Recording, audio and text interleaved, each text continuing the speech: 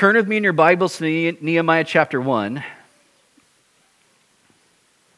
We're not like starting the book of Nehemiah over. Don't be afraid. What is Jared doing? What's happening? We already did that. We spent like 4 weeks in chapter 1. Nope. Thank you, Hazel. This morning we're hitting the pause button on our normal study through Nehemiah as we kick off our week we've adopted in Love Life's 40-week journey of hope. And today I'm going to share a special message on the sanctity of life I've titled A Burden for Life. A Burden for Life. And we'll be hearing also from the Antioch City Director for Love Life, Sophia Gavino, in just a little bit. But first, let's read Nehemiah chapter 1, verses 1 through 4 to just kind of ground our time here. Verse 1 of Nehemiah chapter 1. The words of Nehemiah the son of Hakaliah. It came to pass in the month of Kislev in the 20th year, as I was in Shushan the citadel, that Hanani, one of my brethren, came with men from Judah, and I asked them concerning the Jews who had escaped, who had survived the captivity, and concerning Jerusalem. And they said to me, the survivors who are left from the captivity in the province are there in great distress and reproach. The wall of Jerusalem is also broken down, and its gates are burned with fire. So it was when I heard these words that I sat down and wept and mourned for many days. I was fasting and praying before the God of heaven. This morning, we're going to focus on a major area of brokenness and reproach, of disgrace that exists in our world today, and that's the area surrounding the issue of the sanctity of human life and abortion. You know, we're aware, at least in some general sense, all of us are to varying degrees, what's going on with abortion in our state, what's been going on for 50 years now in our country. It's weird to say that, right? 50 years is a long time. But it's good for us to hear and know and be reminded of how God's of God's view of life, and specifically regarding life in the womb. As I thought about Nehemiah, and we considered this when we were diving into this portion of Nehemiah in our normal sort of verse-by-verse study, that Nehemiah was not in Jerusalem. He was not connected to the people of Jerusalem. He was far removed from the city of Jerusalem. He could have easily said, that's their problem. They got themselves into this mess. That, yes, I'm connected ethnically to them, but that's not my group. I don't know them. He could have kind of closed his heart as he heard the news from Hanani, his brother, and some of the others, but the example of Nehemiah is the example for all of us, not just with the situation of abortion, but any area of brokenness where things are not where God would intend them to be, should affect our lives in some way. We have grown so accustomed to hearing about bad news all the time. We hear about atrocities and horrors and people doing messed up things to one another, and it just is... It's jaded us in some way where stuff doesn't impact us. I would say, and I'm just going to guess for most of us, that in our day-to-day lives, and maybe even over the past year, none of us have responded to any sort of news the way that Nehemiah has here. None of us have broken down, fallen to the ground, and just wept over a situation that we are not personally connected to. It's different when it's like my neighbor next door. It's my coworker, it's my family member. And so I've got this personal thing, and so it hits me hard because it's personal. But it's completely different when it's far removed. Remember, Nehemiah is over 800 miles away. He's in Shushan. He's not even in Jerusalem. But the things that are happening in our day, the issue of abortion, are not just stuff, 800 plus miles removed from us. It's in our backyard. It's down the street, it's next door, it's happening all around us. We need to be able to hear some of these things with a softness of heart like Nehemiah did, where we allow the Lord to burden us over the brokenness that exists being broken over the things that are close to God's heart. A burden that would not only cause us to mourn and weep and confess and repent, but would also drive us to Spirit-filled action to do something about the brokenness that exists so that it doesn't stay that way any longer. And so this morning I want us to consider some of the different aspects involved with the subject of abortion and the sanctity of human life, doing it with gentleness and respect. Very much at the get-go. We're not just going, we love the babies. Well, we need to be angry at the moms and angry at the abortion. We need to be angry at the dads who are involved. No, we have love for all of these people. We desire the Lord to do a radical work in all of these individuals. So as we come to this subject, please don't let maybe what you've seen of some Christians in our world be the thing that affects how you hear the things that we're going to consider this morning. Please.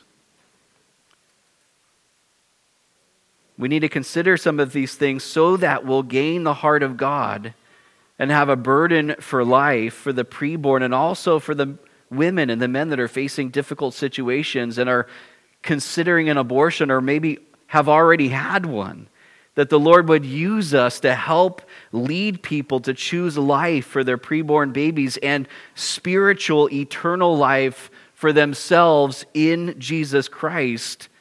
And also that the Lord would use us to come alongside those who have had an abortion to lead them to the one who wants to forgive and heal and bring hope and restoration. And that's our Jesus.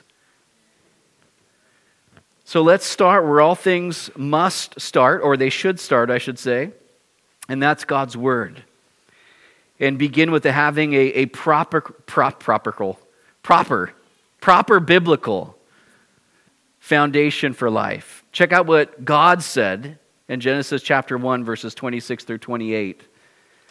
Then God said, "Let us make man in our image, according to our likeness. Let them have dominion over the fish of the sea, over the birds of the air, and over the cattle, over all the earth, and over every creeping thing that creeps on the earth." So God created man in his own image. In the image of God, he created him, male and female. He created them. Then God blessed them, and God said to them, "Be fruitful and multiply, fill the earth and subdue it.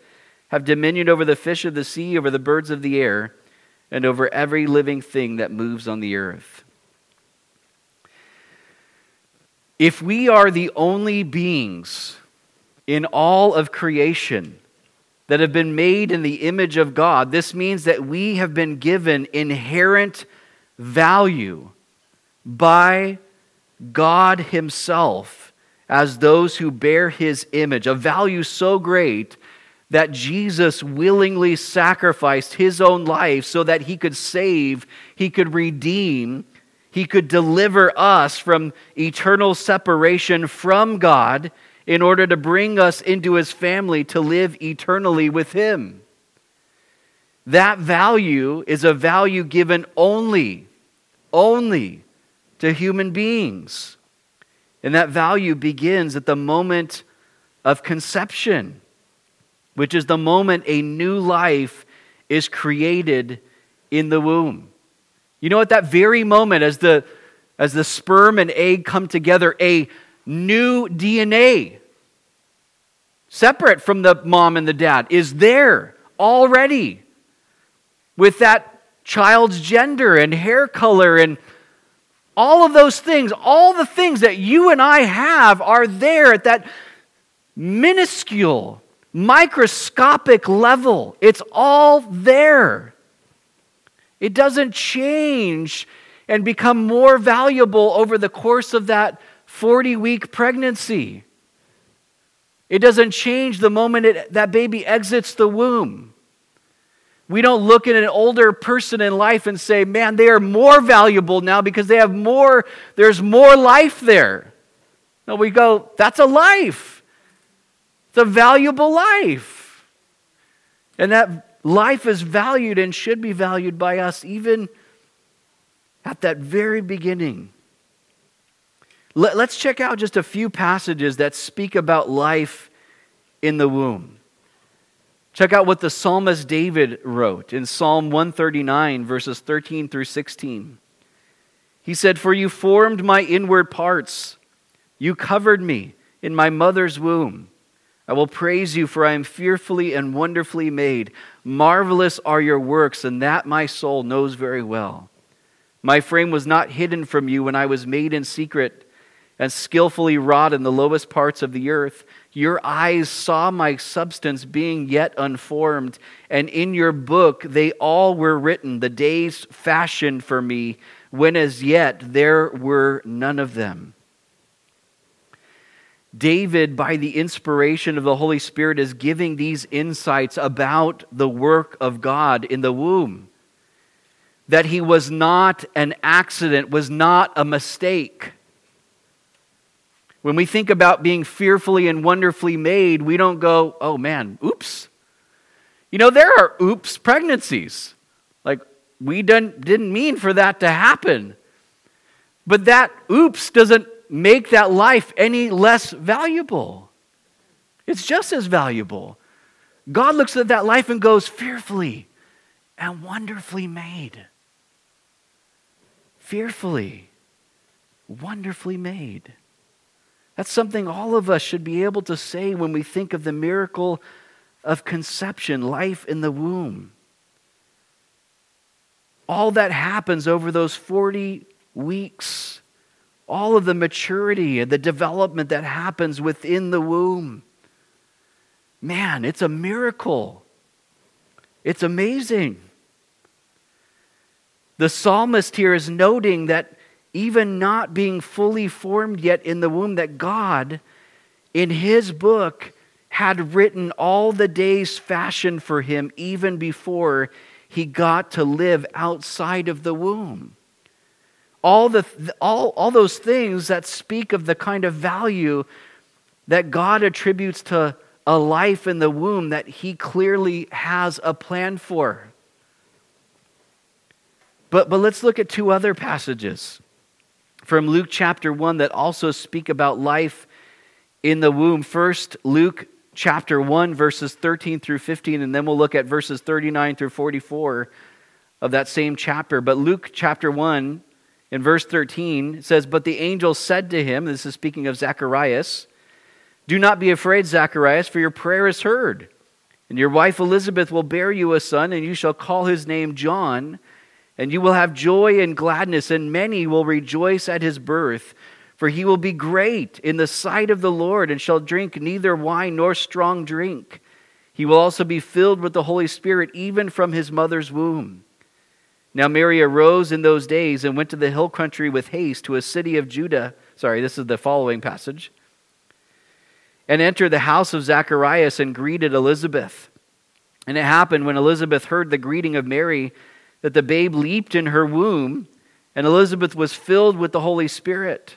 Then she spoke out with a loud voice and said, 'Blessed are you among women, and blessed is the fruit of your womb. But why is this granted to me, that the mother of my Lord should come to me? For indeed, as soon as the voice of your greeting sounded in my ears, the babe leaped in my womb for joy.'" In that first passage, the angel is giving Zacharias a message from the Lord, telling Zacharias things about his son who hadn't even yet been conceived, this child who would be known as John the Baptist. And among those things, we're told about the child who Zacharias and Elizabeth would conceive in their old age. In verse 15, is that he will be filled with the Holy Spirit even from his mother's womb. I want us to understand and take note of the fact that throughout Scripture, only living human beings and not any other creature are filled with the Holy Spirit of God. It's an important distinction to be mindful of.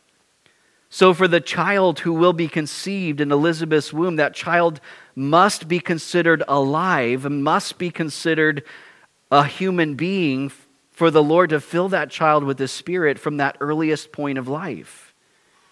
But then in that second passage, The time markers are important as we consider that passage. Elizabeth is 6 months along in her pregnancy, and Mary is only 3 months along in her pregnancy. At 6 months along, inside Elizabeth's womb, John heard Mary's greeting and leaped for joy, experienced joy and excitement in his mother's womb at the recognition of Mary's greeting and his proximity to the Messiah. And at 3 months along, Elizabeth, who was filled with the Holy Spirit and spoke by the leading of the Holy Spirit, knew that Mary at that early stage of pregnancy was carrying the Messiah, and called that baby in Mary's womb at 3 months of development her Lord, giving him that title at the present moment, that at 3 months of development in the womb, that baby was her Lord long before he was even born. All of this just reinforces how important it is for us to have a biblically informed view of life, where God's word is the foundation for how we see and think about every single thing, and this includes life in the womb. Many in our day are missing that key biblical foundation that should be informing how they view the sanctity of human life. But added to that foundational aspect to this issue of the sanctity of life and abortion, we also need to remember that there's a spiritual battle surrounding all of this as well, and I want us to focus on that for a bit. There is a major spiritual deception and blindness surrounding the issue of abortion and the value of human life in the womb. Check out a few passages that speak into the reality of the spiritual element going on in the lives of unbelievers that definitely is seen playing out in the abortion issue. First, in 2 Corinthians chapter 4, verses 3 and 4, we're told, "But even if our gospel is veiled," Paul says there, "it is veiled to those who are perishing, whose minds the God of this age," notice God with a little g, "has blinded, who do not believe, lest the light of the gospel of the glory of Christ, who is the image of God, should shine on them." Then in 1 John chapter 5, verses 19 and 20, the Apostle John says, "We know that we are of God, and the whole world lies under the sway of the wicked one. And we know that the Son of God has come and has given us an understanding that we may know him who is true. And we are in him who is true, in his Son Jesus Christ. This is the true God and eternal life." And then in John 8:44, Jesus speaking to some of the Jewish people who were rejecting his message, he says, "You are of your father, the devil, and the desires of your father you want to do." Jesus says about Satan, he was a murderer from the beginning and does not stand in the truth because there is no truth in him. When he speaks a lie, he speaks from his own resources, for he is a liar and the father of it. Don't these passages perfectly speak into what we're seeing in our day when it comes to the issue of the sanctity of life and abortion? People's minds are blinded. They're under the sway, the control of the wicked one, Satan, and they're deceived to the truth of what's really going on by the original murderer and father of lies, Satan. Guys, Satan has been a murderer from the beginning. He doesn't stand in the truth. There's no truth in him. And when he speaks, as Jesus says, he speaks a lie because he's speaking from his own resources. And so blindness, being swayed by the enemy, lies and deception, murder, these are things ingrained into the abortion issue, and it shows who's really behind all of this. It's Satan. But those realities should also give us compassion for those who are blinded, who are under the sway of the wicked one, who have believed in lies regarding life in the womb, lies which have their source in Satan. Our spiritual enemy, Satan, has always hated human life. Satan knew that sin would lead to death, so we see Satan's desire to eradicate human life even in the Garden of Eden. And see that throughout Scripture. The Pharaoh's desire to kill all the babies in Moses' day. There's a satanic sort of motivation there. King Herod's drive to eliminate all the baby boys under 2 years old when Jesus was born. That's Satan at work to eradicate life, to pinpoint children. And we see it in our modern day with how much of our world has made abortion an acceptable and encouraged practice. But having said all that, our spiritual enemy wants to keep people deceived. Their eyes blinded to how horrible abortion truly is, believing the lie that abortion is a perfectly acceptable and normal option over choosing life for their preborn babies. And then if a woman has had an abortion, Satan wants to keep those women in a state of guilt and condemnation, feeling like Jesus could never love them or want them or receive them, that he definitely could never forgive them or save them or bring healing to them or transform their lives by his love and grace and salvation. But those things couldn't be further from the truth. That's just another lie of the devil. There's a major spiritual battle going on surrounding the issue of abortion, and that's a battle that we need to fight in prayer. But there's another aspect to this issue that we need to be mindful of, and that's the personal and public aspect of what people are dealing with and what they're being taught and led to believe by the godless world around us. Women and men find themselves in desperate sorts of situations. Many don't feel ready or maybe don't feel capable maybe of raising or providing for a child. They're maybe in situations where it's abusive and they're fearful for their unborn child. And even for some others, feel that the child in their womb is a hindrance, an obstacle to their life plans and goals. And our godless society only reinforces to those women and men that abortion is normal, it's acceptable, it's harmless, and even tries to make them feel that it can be the right thing to do, the compassionate thing to do. Now, I'm not in any way making light of the difficult situation that many women who are considering an abortion might find themselves in. I would never make light of that. I have compassion for those who are in difficult and desperate sorts of positions. It's important that we understand where many women and men are at who are considering this so that we can have compassion and be able to minister effectively to those who are considering an abortion or who have had an abortion. We've already considered the spiritual dynamic involved, that people are being blinded and lied to about life, but the prevalent voices in society are making people feel like they're being cared for by those in the abortion industry.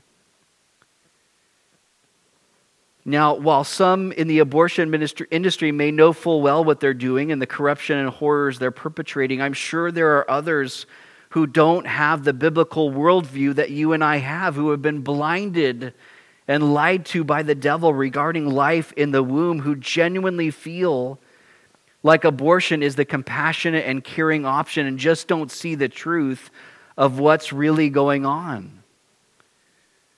People who are going into Planned Parenthood to have an abortion are being told, and you can find this on their website. I'm not even taking it out of context. These are words that they have put on their website, that they stand for care. They're being told that abortions are one of the safest medical procedures someone can have. Being told that most people are relieved and don't regret their decision who get an abortion. But what they're not being told is that they're ending a life. They're killing the life of a baby. In fact, the terminology used on the Planned Parenthood website about their baby is that it's just pregnancy tissue. That's the terminology that's used. It's just pregnancy tissue that's being removed surgically or expelled through medication. And they're being told to stay away from crisis pregnancy centers because, in their own words, crisis pregnancy centers or pregnancy resource centers are shady and have a harmful agenda and will lie to them and not provide real health care to them. Now, we can get angry about these things, like, man, that's not true. But would these things help us to take a step back and understand, what are people being taught? What are they hearing? And what they hear, they're going, yeah, That's it. They do care. And that should give us a level of compassion for people that are being lied to. These things are important for us to know because this is what people are being led to believe. And we need to understand that there is automatically, for a lot of people, a lot of apprehension and distrust if someone comes to them urging them to choose life and not have an abortion, that someone from a pro-life position does not really care for them, but just wants to further, again, their shady or harmful agenda. You know, it's clear that abortion has become a political issue with political backing, and the angle that's been spun is that those who support abortion, the right to abortion, are the ones who really care, whose doors are open, who are providing support. But you know what that means? We have to fight hard to change people's perception about us. Because no one should care more about vulnerable, hurting, broken, desperate people than us as Christians. No one. We should be the ones who have our doors open, who are ready and willing and eager to provide support. And this isn't a condemning word, but just as I thought about this, that the influence of the church over the last 50 years, I believe the church has failed in a lot of ways. There's a lot of failures when it comes to the abortion crisis. We failed to instill a biblical foundation that would reinforce God's value of life. We failed to be a voice for the voiceless, speaking the truth in love. We've at other times failed to misrepresent the heart of God for those who are deceived, who are having abortions, because, you know what, we're speaking the truth without love. We failed, while emphasizing care for life in the womb, to not emphasize our care for the women and men who are feeling like abortion is their only option. We failed at times in making our churches a place of refuge and hope and love and grace and forgiveness and healing for those who are considering an abortion or who have had one, and failed in letting the government be the agency to come alongside those in crisis pregnancy sorts of situations, when God has called us as the church to be those agents, those ambassadors of His, to walk alongside those in crisis pregnancy sorts of situations so that they choose life for their babies and choose eternal life in Jesus Christ for themselves. For us as Christians, the pro-life stance should not be one where we only think of the preborn child in the womb wanting to protect that life. We should.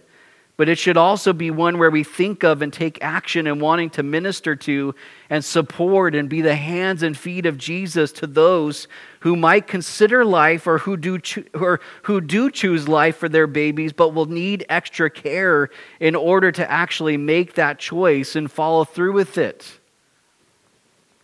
This might mean taking in women who are in crisis sorts of situations. It might mean making sure a struggling couple is supported in practical ways who just don't think they have enough to bring a baby into this world.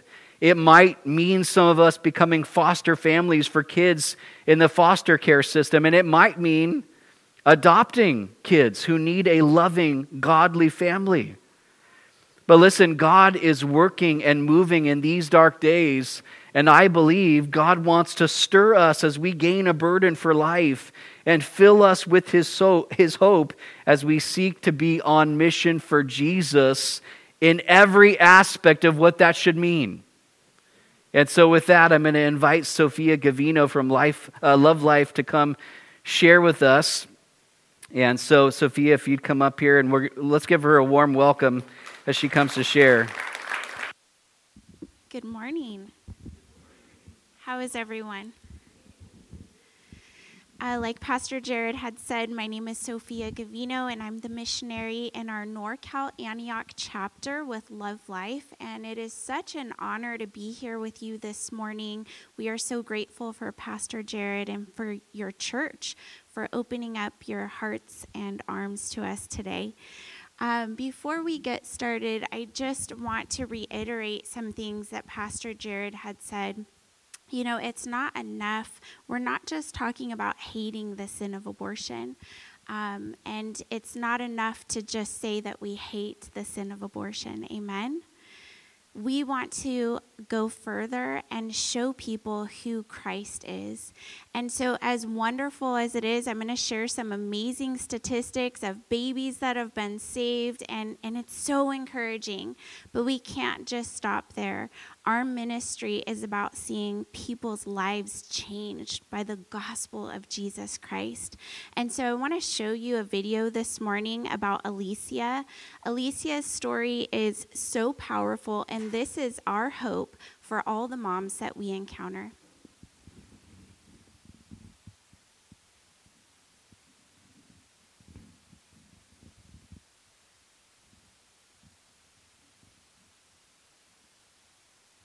You could just click twice when you get to the video. I didn't know who Christ was until almost 3 years ago. It was something that I believed in, but I didn't have a passion about being pro-life and standing for babies. Day and age that we're living in, all the turbulent times going on right now, that wasn't a time to be a Christian sitting on the bench. I learned about Love Life in February, at the end of February. I started volunteering and going out there on the sidewalk. January 24th of 2021 is when we first started Love Life here in Southern California. We went to our boot camp training in February. It was like, well, let's do it. So I walked up and there's nobody on the sidewalk. And I said, Lord, okay, there's only 5 more minutes left. And I ran over really quick, and this young, beautiful woman rolled down her window about this much. And she said, yes. And I looked at her and I smiled and I said, I don't know what you are here for. But if you have missed your menstrual cycle, maybe you have the heart and tender, and I can show you what your baby looks like today. When I was young, I had an abortion. I was 21. I was pregnant the second time. I had a miscarriage, and I was devastated because I really wanted this baby. And sitting there in the ultrasound with her, I told her, she gave me a present that no one could ever compare. It was a blessing to see a baby on an ultrasound because I didn't get that on my first. And I got to hear her heart because I never found one with my second baby. So it was a Thursday, and I said, tomorrow is Good Friday. Would you like to go to church with me on Easter? And she said, yeah, that would be nice. We went to church, we sat together, and at the very end when Pastor Jack did the altar call, it was so beautiful. She got up. A woman I just met about a week in front of an abortion clinic that is now choosing not only life for her baby, but eternity with the Lord. I found out that I was pregnant at 3 months. I already had in my head, like, I wanted somebody to change my mind. I need some type of hope or something before I go in there. I was just, like, so excited. Like, I just wanted to tear up a little bit. I was just so happy to see a life moving in me. I just knew in my heart that I was keeping her. So that day, like, I called everyone else, I'm keeping my baby. I don't care what anyone thinks, I'm keeping her. Received a text message that not only was a baby saved, but a mom is now a part of the family of God. I remember when Anna called and told me, and I think her exact words were, "Isn't it amazing day of grace?" We had a gender reveal party for her. We had a baby shower for her. The word got to me that she get baptized by Pastor Jack. And she wants you to be there, to be a part. It's a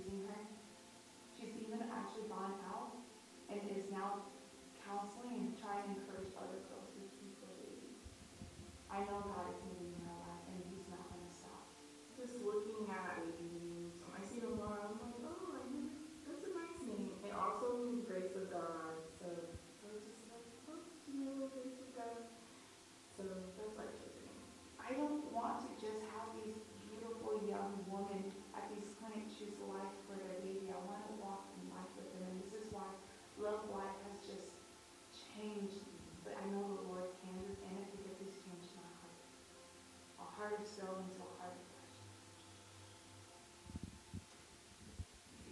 flesh. Amen. It's powerful, right? And we've had the privilege of seeing moms locally here in our county choosing life and coming to the saving faith in Jesus Christ. And we want to see more stories like Alicia's. Amen? Next slide. Love Life is uniting and mobilizing the church to create a culture of love and life that will result in the end to the abortion and the orphan crisis. Next slide. We believe that it is the church that God is going to use to end this issue. We can't wait for our governor in California to change this issue. Amen. We can't wait for our president to change this issue. Even with the Supreme Court overturning Roe v. Wade, we still see that abortion is very much legal in our nation. So we believe that God is calling his church to lead in culture. And as we live out the commands that we've been given in Scripture, culture will follow after. Politicians will follow after. Next slide. The tragic truth of abortion here in the United States, that cancer is not the leading cause of death, heart disease is not the leading cause of death, it is abortion. Every week, 17,000 babies lose their lives every single week in our nation due to abortion. 1 in 4 men and women have had abortion in their past. So we know that it takes 2 to make a baby. Amen? And so when a woman chooses abortion, that greatly impacts the fathers as well. And so in a group this size, with varying different backgrounds and experiences, there is a possibility that there are people in this room that have been personally affected by abortion, either with themselves or someone in their family. 54% of all of the women who get abortions identify as being Christians. Next slide. Not only do 54% of all the women who identify as being Christian get abortions, 4 out of 10 women, so 40% of all women who get abortions have attended church at least one time during the month of their pregnancy. That means that we could very well be sitting in the pews next to someone on Sunday, and that week they would go to the abortion center to take care of their crisis and go to an abortion center they would get counsel that leads to death, rather than them running to the sisters and the mothers of the church, rather than them running to the pastors of the church to get counsel that leads to life. They're actually choosing death. And you know what else that means? That means that the Christian church, we are funding the abortion industry 40% every year. Next slide. Now I want you to know that this is not a ministry of shame and condemnation. We are a ministry of hope and of healing. We want to see people restored from the past sin of abortion. We know that there are men and women that are suffering silently in the pews of churches all across this nation. And they might be saved, but they may have fear. They may be locked behind a prison door, not wanting anyone to know what they did when they chose abortion. And we want to see people move on to wholeness in Christ. Amen? Amen. Next slide. Prayer is the key. God tells us to ask. He tells us to seek. He tells us to knock. He tells us to keep on asking, keep on seeking, and keep on knocking. And so that's what we're doing. We're asking him to change hearts and minds. We're asking him to mobilize the church. We're asking him to save babies. And we're asking him to make people a new creation in Christ. Next slide. So let's look at some amazing statistics. So these numbers are constantly changing, praise God. But over the last 7 years now, we launched Love Life in 2016 in Charlotte, North Carolina at one abortion center. And ever since, we've spread across the nation. We have 19 official launched cities all across. America. Praise God.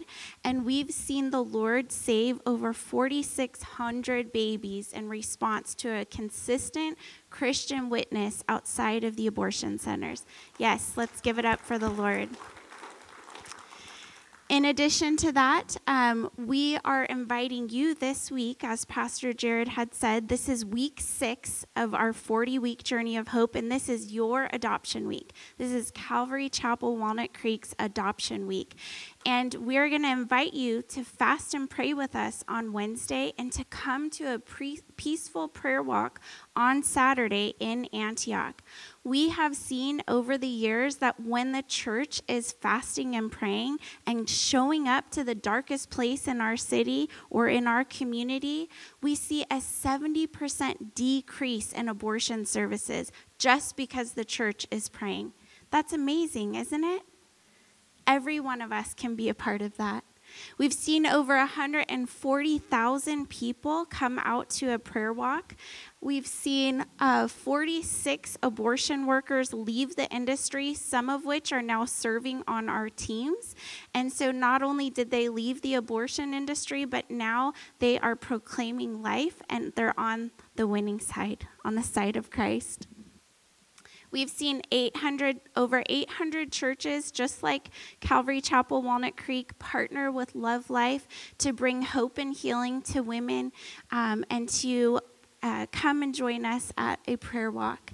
And we've seen over 3,500 people connect beyond the prayer walk to be a mentor to a mom in need, to go to the sidewalks with us, to share the gospel of Jesus. It's been such an incredible honor to serve in this ministry. We're going to show you another video here, and it's just going to be a clip of our week 40 recap of last year. This will be able to show you what a prayer walk looks like.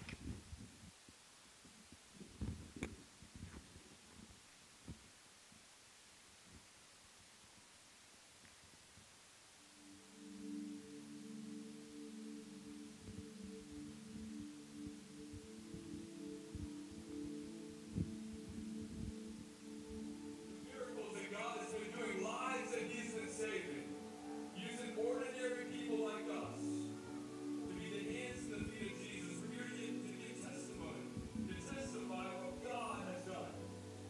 And we have to be reminded of these things. Deuteronomy teaches us to be reminded, to remember what God is doing. And I want to make it clear, this is not what Love Life is doing or what any individual is doing. This is what God is doing through His people, through the hands and the feet of Jesus. So today we're going to testify. We do this for 40 weeks, but today we call it Celebrate Life. Because more than ever, we're celebrating and remembering what God is doing. We're celebrating that He came, and we're sons and daughters of the King. Come on, that's what we're here celebrating. That He is a good God. He's given us what we don't deserve. Come on, and we're motivated by this amazing love that God has poured out upon us. We say, Lord, let your glory come on these streets. Let your glory come, believer. Let your glory come on the hearts of every liar and every lie that those things would be brought to nothing. That the lies would be silenced and light would come to the darkness. That your glory would invade this place and you would be lifted up. King Jesus, we say, be lifted up. God is raising up people that are answering the call and saying, here I am, send me. God is doing the supernatural. This is not a sprint, this is a journey. We're called to persevere, to do the hard things, to be public and bold with our faith, and to persevere. Don't give up.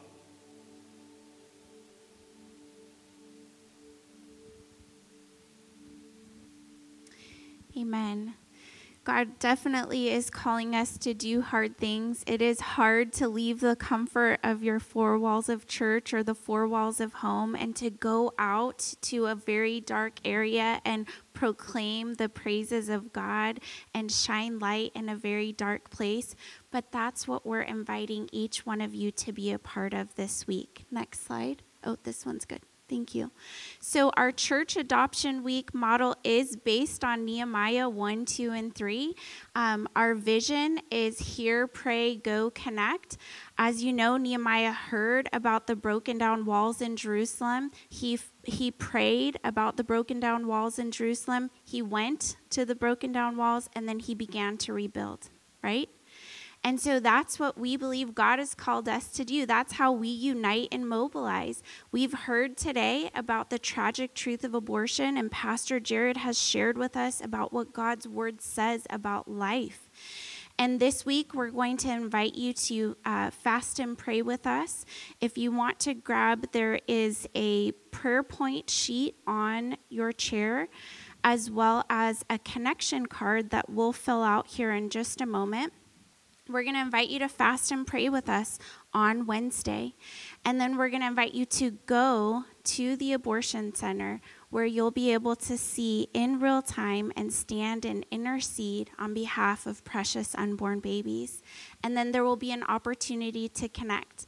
Maybe you have had deep pro-life convictions over the years and maybe have not known how to put those into place. I know that was me for several years. The Lord burdened me on this issue, but I didn't know what to do. And praise God, Love Life is a vehicle to be able to put your convictions into action. Next slide. We believe that God is calling each one of us to action. Amen. He demonstrated his love towards us when he left all of heaven. He laid his life down for each one of us so that we could be reconciled to God. And he has called his disciples to follow him. And so it's one thing to believe, it's one thing to know, but God wants us to do as well. Next slide. We do have a code of conduct. Chances are the abortion center will be closed when you come out to the prayer walk. But even if it's open, we are not engaging with anybody who is for abortion. If women are going to be going into the abortion center, we'll have a trained team that knows how to sidewalk counsel and to reach out to the women. We're going to stand there and we're going to pray. Amen? Next slide. So join us. If you see there's a connection card on your seat with a pen, I'm going to invite you all to fill that out, to just take a minute to fill that out.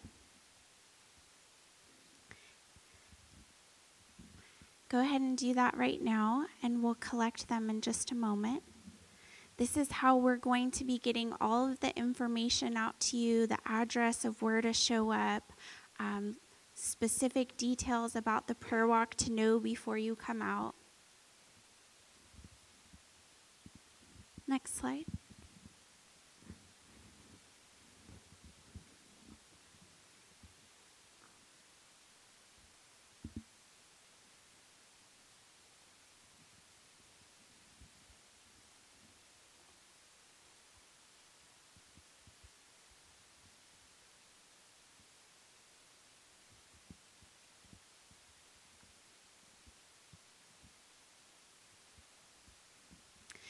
So again, to believe is to commit. And so just as an act of commitment today, there's no power in and of this, what I'm going to ask you to do, but it's just a declaration before the Lord and before us that you are saying right now you're going to commit to be all in this week with fasting and praying, with showing up if you can be there on Saturday.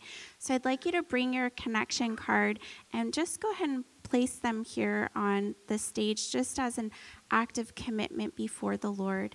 And then we will collect those and make sure that all of the information that is needed gets sent out to you. So you can go ahead and place them here on the stage. Thank you. For those on that side, you can come here if you'd like.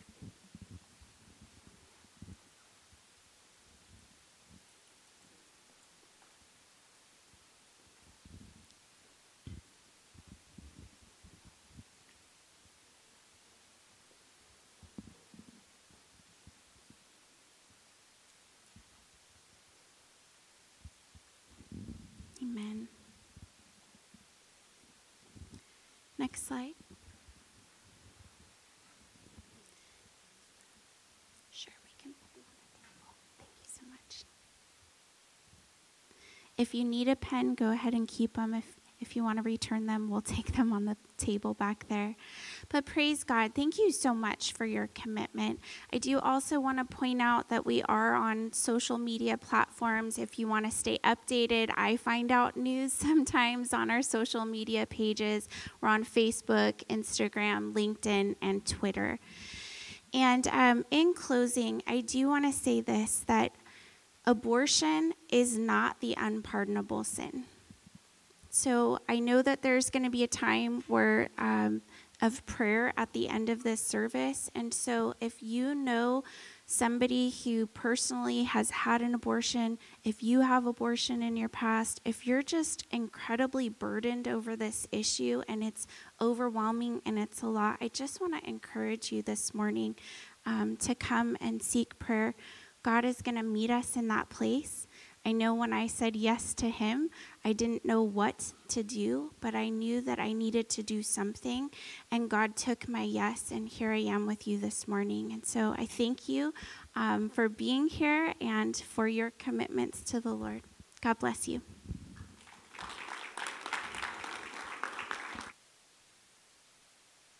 Thank you, Sophia.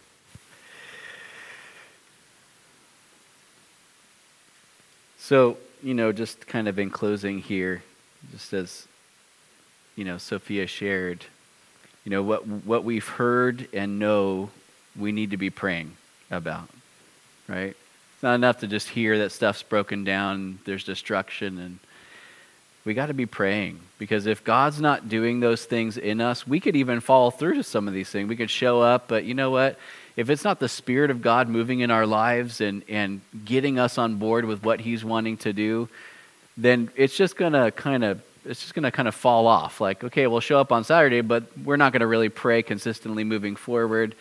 We're maybe not going to be the people who are ready. If God brings a woman or a man here to the church who is in need of support, we're not going to be ready, because those things happen. That readiness happens as we're seeking the heart of God, right? And so we need to be praying for those things. And again, we have that opportunity this Wednesday to pray. We have that opportunity on Saturday to pray. But I wanted to close with just sort of a final thought here. We've mentioned this many times in our studies of Nehemiah, that passage from Ezekiel. But God is still looking for men and women to be willing to build the wall, to be a part of his work of rebuilding and renewal, willing to stand in the gap before him in prayer on behalf of others. And in order to do that, we first have to gain God's heart and God's perspective about the gap, the brokenness that exists. And I believe God wants to bring revival to us personally. That we wouldn't be those who are kind of cold and calloused because of everything that we hear and we see, but that our hearts would be soft and able to be moved and shaped by the Lord in these days. And God wants that to start with you and me. We pray for revival sometimes, and it's like we're not thinking about it here right now. We're thinking about it like another time with another group. Like, God, bring revival to our nation. But it's like, no, revival starts with an individual. And so it's got to start with each of us personally and with our church corporately. And I want us to be praying for that. And then God's going to work. God's going to lead us. He's going to give us those open doors. And this morning, maybe even this morning for some, that issue is maybe not an issue of abortion, but you know what? God values the lives of every single one of us, from the womb to the tomb, as we say. And so whether abortion is something in your past or not, there's brokenness that we deal with that oftentimes we need God to bring healing and hope and restoration and renewal in us. And maybe even for someone this morning, it's just, you know what? You just need Jesus' free gift of salvation in your own life personally. And so let's pray before the worship team closes us out. I said one song, but I think let's do two. But Lord, we just thank you for your word. Lord, we thank you, God, for this time this morning to be reminded, Lord, of your what your word says about life, Lord God. Lord, would we catch your heart, Lord? Lord, would you give us a burden for life, Lord, for the womb all the way to the tomb, Lord, would we see people the way that you do? Would we see life, Lord, the way that you do? Lord, would we value life the way that you do, Lord? And would that start in the womb? God, and so God, rally us around those things that are close to your heart. God, make us mobilized as individuals, as a church, God, to know how to come alongside those who are in need. Lord, those in desperate sorts of situations, those that are dealing with crisis sorts of events maybe in their life connected to an unplanned pregnancy. That God, we as a church would be the people who are the people of care, the people of compassion, Lord, the people whose doors and hearts are open and are ready, Lord, to be the hands and feet of Jesus to those. And so, Lord God, would you prepare us even now? Lord, I believe you already have been, but Lord, continue to. And God, would we know how to respond? Would we know how to show up? Lord, would we know how to love and care for people well? And bring the gospel of Jesus Christ, Lord. Not that just babies would be saved, but the Lord, souls would be saved for the kingdom of God. And Lord, this morning, if there's anybody here and they just need to know, Lord, that you value their life. That Jesus, you're about them, that the thief has come only to steal, kill, and destroy, but Jesus, you came to give life and that more abundantly, Lord. And this morning, maybe there are some who just haven't experienced the salvation of Jesus for themselves. I just encourage, if there's anybody here today and you just need the forgiveness, the grace, the salvation of Jesus Christ, would you raise your hand? Did you know this morning that Jesus is for you? He loves you. He gave his life for you and for me. Maybe some this morning, I'm not going to ask you to raise your hand or stand up, but maybe you're in that place of brokenness. Maybe abortion is something that you've had in the past, and this morning you're carrying around those hurts, those wounds. And maybe those things have kept you from the Lord when actually Jesus is going, I want you, come to me.